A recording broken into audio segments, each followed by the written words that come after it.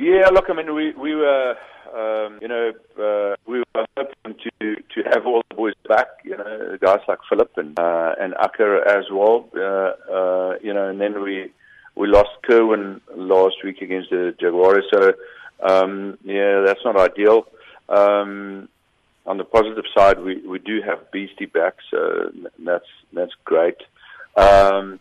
Yeah, it is what it is, I mean, the guys that have been selected or is in the match 23 have all played there before. So, you can only do what you have to with the squad that you have available, and I believe it's a very good squad.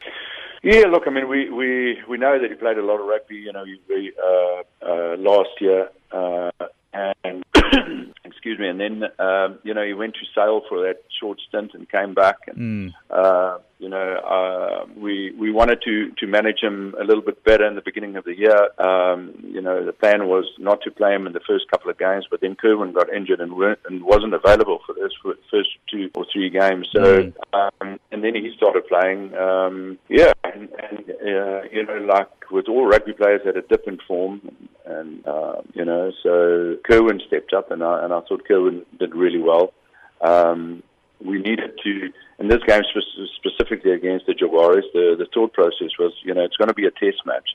We needed to experience at 10 and at 15 with both players that have played at the highest level and have got both got great decision making and a great kicking game, and that was the reasoning behind the selection. Yeah, look, I mean, they're still a formidable side.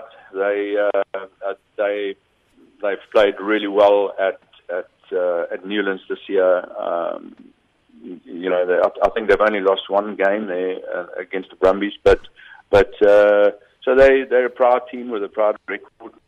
Not going to be easy, whichever side they're going to be fielding. I mean, it'll be a real South African derby match, and all to play for.